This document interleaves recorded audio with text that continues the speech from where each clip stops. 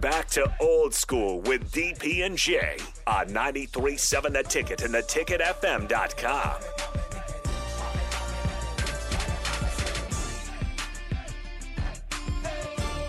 Welcome back. It is Old School. Tom Stevens in for DP today. He's Jay Foreman. The Pirate has said something weird again. Mississippi State plays Texas Tech in the Liberty Bowl tonight, and Mike Leach wants his money. Mike Leach was fired in 2009. Oh, yeah, you said Texas Tech, right? Right. He's going to run the score up on them. You know who he's like? He's like when Mike Shanahan, every time he used to play the Raiders, because he That's said right. Al Davis owed him $4 million. he always kept running the score up on him. Remember in 2009, he was alleged to have mistreated a guy that had a concussion. Yeah, it was Craig James' son. Craig James' son. And put him in a shed. Put him in a shed or something, or a dark room, allegedly. And then he was fired. But he's still demanding $2.6 million from 2009 that he says he wasn't paid. But they play tonight. That was the first big story of a I don't know, what do you want to hazing? Well, not the first hazing, but of a coach type of player. You know, now you see it all the time. Yeah, now you see it. Now you hear about, the coach, he cussed at me one time. That's right. He hurt my feelings. But the circumstances here were pretty, if it really did happen, that's really bad. But Mississippi State plays Texas Tech tonight, and Leach says they can bring the money with them and just hand it to him on the sideline. So there you go. As we bring in Sean Callahan of HuskerOnline.com. You think he'll get his money, Sean?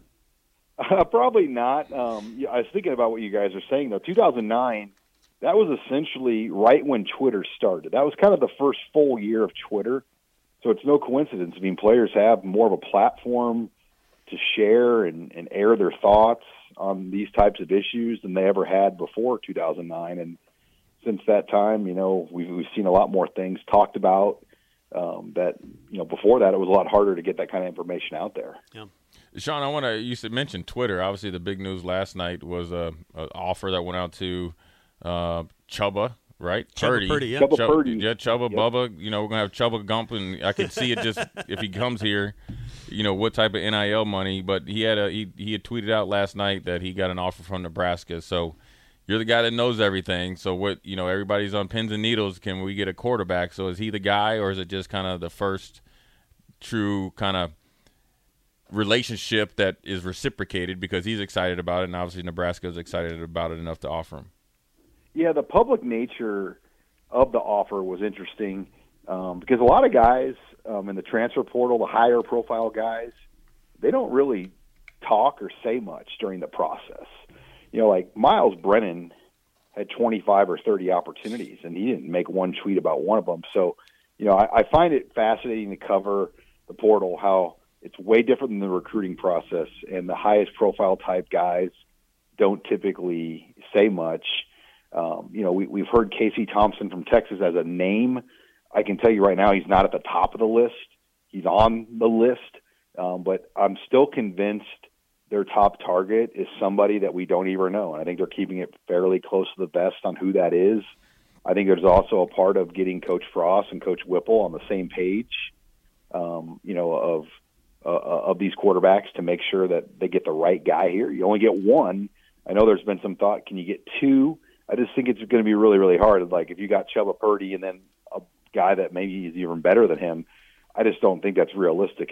Chubba Purdy was in position to start. That's why his exit from Florida State raised a lot of eyebrows. He was out at Clemson with them. I think the next week's game, he was probably going to get a play over the final 4 games of the year. And he left Clemson with his family and flew back home, didn't travel back with the team. So his exit at Florida State, I think, raised a lot of questions like, what's the full story there? Why did he just kind of leave the Florida State team with 4 games left to go in the season? But Whipple is an Arizona guy, a Phoenix guy, lives in Scottsdale. The Purdy family lives in the Phoenix, Scottsdale area too. So there's some commonalities there. And he was recruiting this kid at Pitt. And in fact, when Scott Frost interviewed Whipple on that Sunday night, the night after the ACC title game in Scottsdale, that next night, Whipple visited Chubba Purdy in his own living room before flying back to Pittsburgh. Obviously it's the quarterback, but what other position might Nebraska fill or look to fill before, I guess, school is back in session for the roster? Is it running back? Is it another maybe potential offensive lineman, pass rusher, defensive lineman, DB? What do you think? I mean, the running joke with the portal is everyone is looking for a quarterback, a 6'2" corner, and a pass rusher. I think if you found that guy in the portal, you make room for any of those guys. But for Nebraska, obviously quarterback. But the realistic one, I think they still probably need two, is on the offensive line. And that, to me, is becoming a concern. I mean, I think you feel good about Teddy and Corcoran maybe, and obviously Nuri Newelly. But after that, I mean, all bets are off. Bryce Benhart had a really tough year at right tackle. And you lose Sichterman, you lose Juergens. Henry Lutovsky could put himself up in that conversation. Maybe Brock Bando rises up, or Trent Hickson. But they've got to get at least one or two quality O-line bodies. I think if there's the right pass rusher, they'd take him. They have room for one more running back. They currently have 5 scholarship running backs. They like to carry 6. I think a lot of this could go down to the running backs coach. Maybe whoever they hire for this position might have somebody on the hook that they could bring with them here to Nebraska, kind of like what Mickey Joseph is potentially doing. You might see Joseph add a transfer portal receiver or make some sort of late offers here to guys that he has ties to, and I could see this running backs coach hire being similar if he's got connections out there. Sean Callahan, HuskerOnline.com. We've heard Scott Frost say that he wants to give up the keys to the car, become more of a CEO, let a guy like Mark Whipple with all that experience kind of run the offense. But you've also heard Whipple say, I want it to be a collaborative effort. I like the stuff he did, that is Scott Frost at UCF, at Oregon, at Nebraska. Will you have to wait to see who the quarterback is to know if all that's true?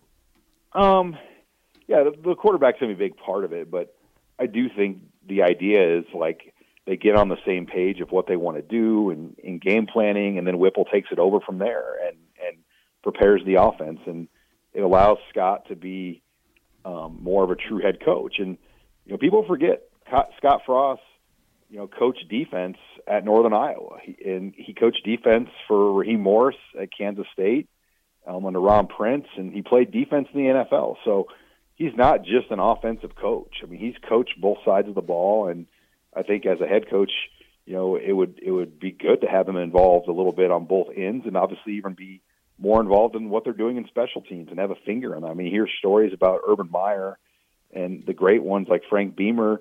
They would be right in the middle, and they'd run special teams meetings. I watched a Virginia Tech walkthrough before Robert Washut and I were there in 2009 in Blacksburg, and I don't think we were supposed to be in there, but we watched a special teams walkthrough with Frank Beamer, and he ran the whole thing. And we saw that 2 Nebraska reporters watched it. Yeah. He wasn't very happy, but it was kind of fascinating to watch the head coach, run special teams. And I think if Whipple can do what they want him to do, it's going to allow Frost, the ability to be a true leader in all aspects of this program.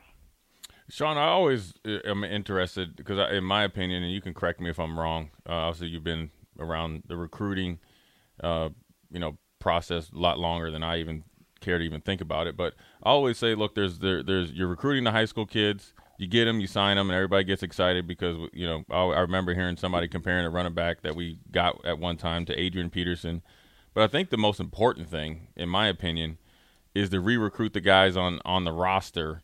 That are presently on the roster, because yes, every time that you recruit a guy at, say, my position, say linebacker, I might be put on notice if I'm not a solid player, but ultimately wins and losses are going to be, dedicated or made by 60, 70, probably 75% of the roster that you have before these little young whippersnappers come in. Yeah, I mean, I think we've seen it the last few years. I mean, very few true freshmen have impacted the program at a high level. Adrian Martinez was a rarity when he came in, and Maurice Washington was an impact freshman when he got here in Wandell. But you just don't get a lot of guys like that, unfortunately, especially at Nebraska the last few years. You've got to win with what you have, and you got to keep some of those older guys happy now. And NIL plays a factor, I think, going forward, especially with these guys that have decisions to make about their future. Like a guy like Vokalek or someone like that came back. If Damian Daniels and Austin Allen would have come back, I'm sure NIL would have been a big portion of it, but they wanted to obviously try their luck at the next level. And but yeah, the current players you have and the culture you build is what wins you games. You can't keep thinking that this year's freshman class is going to be the difference. It's going to be what you've built already in your program. Hey, Sean, we were talking about this, and I want to get your opinion on it because you have several marquee names, and it's not a big surprise, but I guess I'm surprised every time nonetheless, like Chris Olave, Garrett Wilson backing out of the Rose Bowl, a marquee bowl, but they're still out. Kenny Pickett, we knew, along with Kenneth Walker from Michigan State, both out of the Peach Bowl. Is there a solution to stopping that? Could NIL help, or is it just something we're going to have to live with for the rest of time as far as college football is concerned? I just don't think NIL is going to be enough. I mean, when you're talking about top 3 round level players, these bowls are barely getting by. They're not just going to start writing checks to have guys do NIL. I mean, but I think about how much it's changed. Think about 2009. What did Ndamukong Suh? Why did he need to play in the Holiday Bowl? But guess what? He did, and had a dominating game. Kirk Herbstreit and Aaron Andrews were on the broadcast. I believe Chris Fowler. And it was a big stage for Nebraska football that night, and they shut out Nick Foles in Arizona on national TV. And I think about the next year, Prince Mukamara played, as a first-round draft pick for Nebraska. He played in the Capital One Bowl. Didn't need to play in that game. Guys like Randy Gregory and Amir Abdullah, they played in a meaningless Holiday Bowl against USC with an interim head coach in Barney Cotton. And last time I checked, both those guys have had pretty good success on Sunday. So it is crazy how much it's changed. And obviously the Leonard Fournette and Christian McCaffrey opt-out decisions kind of led to where we're at today. I mean, those were the first 2 guys to do it. They did it the same year. And from that point on, guys were like, oh, I can do this? Cool. Or whoever's around these players convinced them. But yeah, I think about Nebraska, trying to think of a meaningless bowl game in Jay's era. There was an Orange Bowl where they played Virginia Tech. And, right. It wasn't really a high-profile game compared to what Nebraska was used to playing in. And everybody played, obviously, and they beat Jim Druckenmiller in Virginia Tech. And at that time, it was kind of one of the more meaningless 1990s bowl games. In today's era, maybe you'd have guys not playing that type of game. Yeah, I mean, here's my also question. I know you know a lot more about NIL and the transfer portal and all that stuff more than me.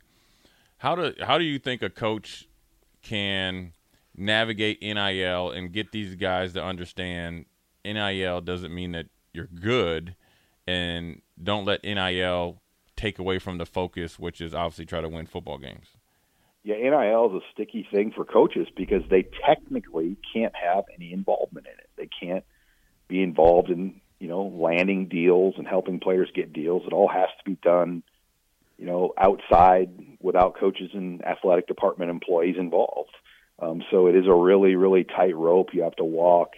So it's not like Scott Frost can be like, hey, JoJo, what are you getting for your NIL right now? It's not like they talk about that. I don't think they're allowed to. And it's so new. And I think even your enforcement departments at schools are having a hard time managing and, tracking everything that's happening at this point.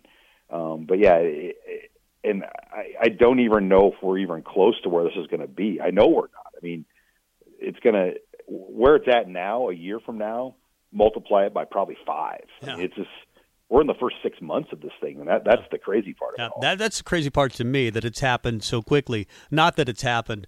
Text line wants to know this from you, Sean.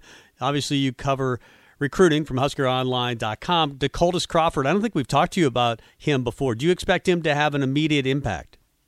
Sure. I mean, I think receiver is one of those positions where you can come in and play right away. We've seen a lot of good ones do it over the years at Nebraska as true freshmen. But, a lot of it, they return a pretty good group. They're bringing in the transfer from New Mexico State. But Omar and Xavier, and you got Alante Brown, and, I mean, there's a pretty good core. I'll be curious what kind of Oliver Martin ends up being in this picture long-term, where he's at, kind of faded late in the year. But I think there is room for a newcomer like Dakotas to crack into that rotation. And remember, he's Mickey's guy. This is Mickey's recruit from LSU. He's coming to Nebraska. So he's going to have kind of a benefit. being a guy that, followed Mickey Joseph to Lincoln. Well, this will be probably the last time I talk to you. I am leaving the Ticket, Sean Callahan. So it's been fun. Maybe for the last 10 years, I think we've been talking. Yeah, Tom, I've so enjoyed our talks on Fridays. It's just become a part of my routine wherever I'm at. I get my 15 minutes with Tom Stevens. So thank you, Tom, for everything over the years. And you're a first-class professional. I know I'll see you around at basketball games and maybe golf courses and all around Lincoln. And appreciate all you've done for Lincoln and the radio market. Thank you, Sean. Appreciate it. Thanks for the time. Have a good week. Happy New Year to you guys. Enjoy the football. There you go. Sean Callahan of HuskerOnline.com. Anything stick out there, Jay? Nothing much. I mean, it's. I would have liked to ask them about what position is probably, on notice the most coming in the spring. But I think every position, to be honest with you, there's not any position, any player that's sitting back on what's today, Wednesday, Tuesday, whatever day it is, watching bowl games thinking they don't got to work. Because these guys. I mean, I know that everybody looks at Nebraska's ranking, right? I look at the players, what their makeup is compared to what's there.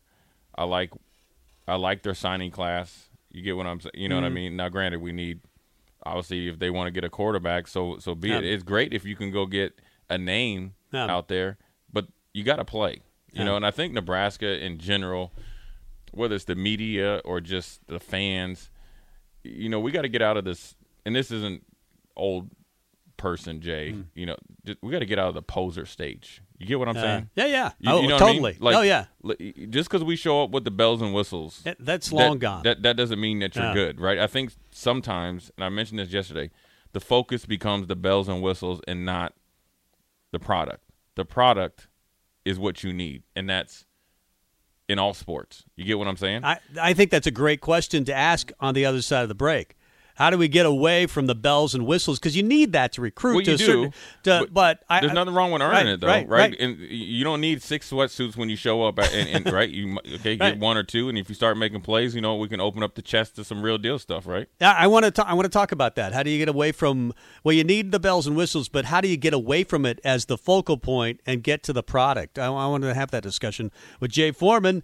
It's Old School. Tom Stevens in for DP today. Back with more on the way.